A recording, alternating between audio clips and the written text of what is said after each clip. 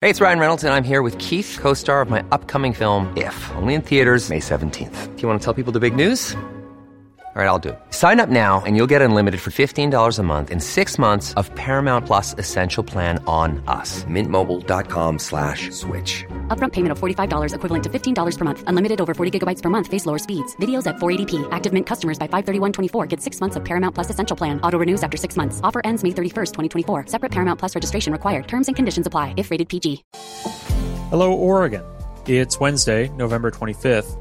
This is Elliot Noose with a news briefing from the Oregonian and Oregon Live. Oregon announced 21 deaths from COVID-19 on Tuesday, the most disclosed in a single day since the pandemic began. State health officials also reported the 7th straight day in which the number of new cases topped 1,000. November will likely become Oregon's deadliest month of the pandemic to date.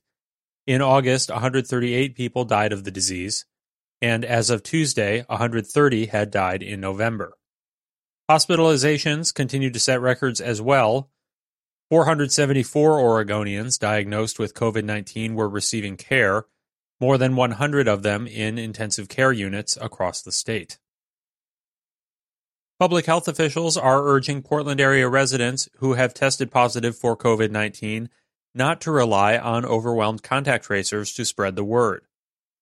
Instead, the top health officials in the metro area said Oregonians who have contracted the disease should reach out immediately to anyone they've been in close contact with, including alerting employers, and encourage them to take steps to quarantine or isolate. Dr. Jennifer Vines, the lead health officer for Multnomah County, said contact tracers are only reaching about half of confirmed cases reported in the county right now. That suggests more than 1,100 infected people living in Oregon's most populous county haven't been interviewed about their close contacts in the past week, nor in all likelihood have those close contacts learned from county officials they've been exposed and instructed to stay home to prevent spreading the virus to others. The message comes as coronavirus cases are surging across Oregon, and particularly in the metro area. Case counts have more than doubled from 2 weeks ago. A federal judge on Tuesday declined to invalidate Oregon Governor Kate Brown's 2-week coronavirus freeze that prohibits indoor and outdoor dining at restaurants and bars. The U.S. District Judge denied a temporary restraining order sought by the Oregon Restaurant and Lodging Association and Restaurant Law Center. The Restaurant Association, which represents 10,000 food service and 2,000 lodging businesses across the state, and the public policy group Restaurant Law Center, had asked the judge to allow restaurants and bars to provide food or drink on premises, inside or outside, as long as group sizes were limited to 6 people from no more than 2 households, mirroring the current limitations on social gatherings. But lawyers for the state called the proposal absurd, saying that all those groups will still share the same air with limited ventilation. The restaurant industry has been one of the hardest hit in the pandemic because of thin margins, large payrolls, perishable inventory, and dependence on dine-in customers.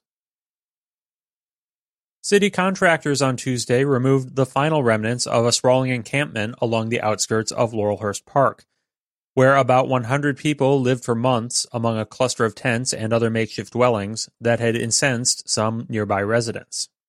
Mayor Ted Wheeler touted the sweep through the wealthy Southeast Portland neighborhood as a model he hopes to replicate across the city, despite Oregon's current record-breaking coronavirus surge and large protests organized against the practice.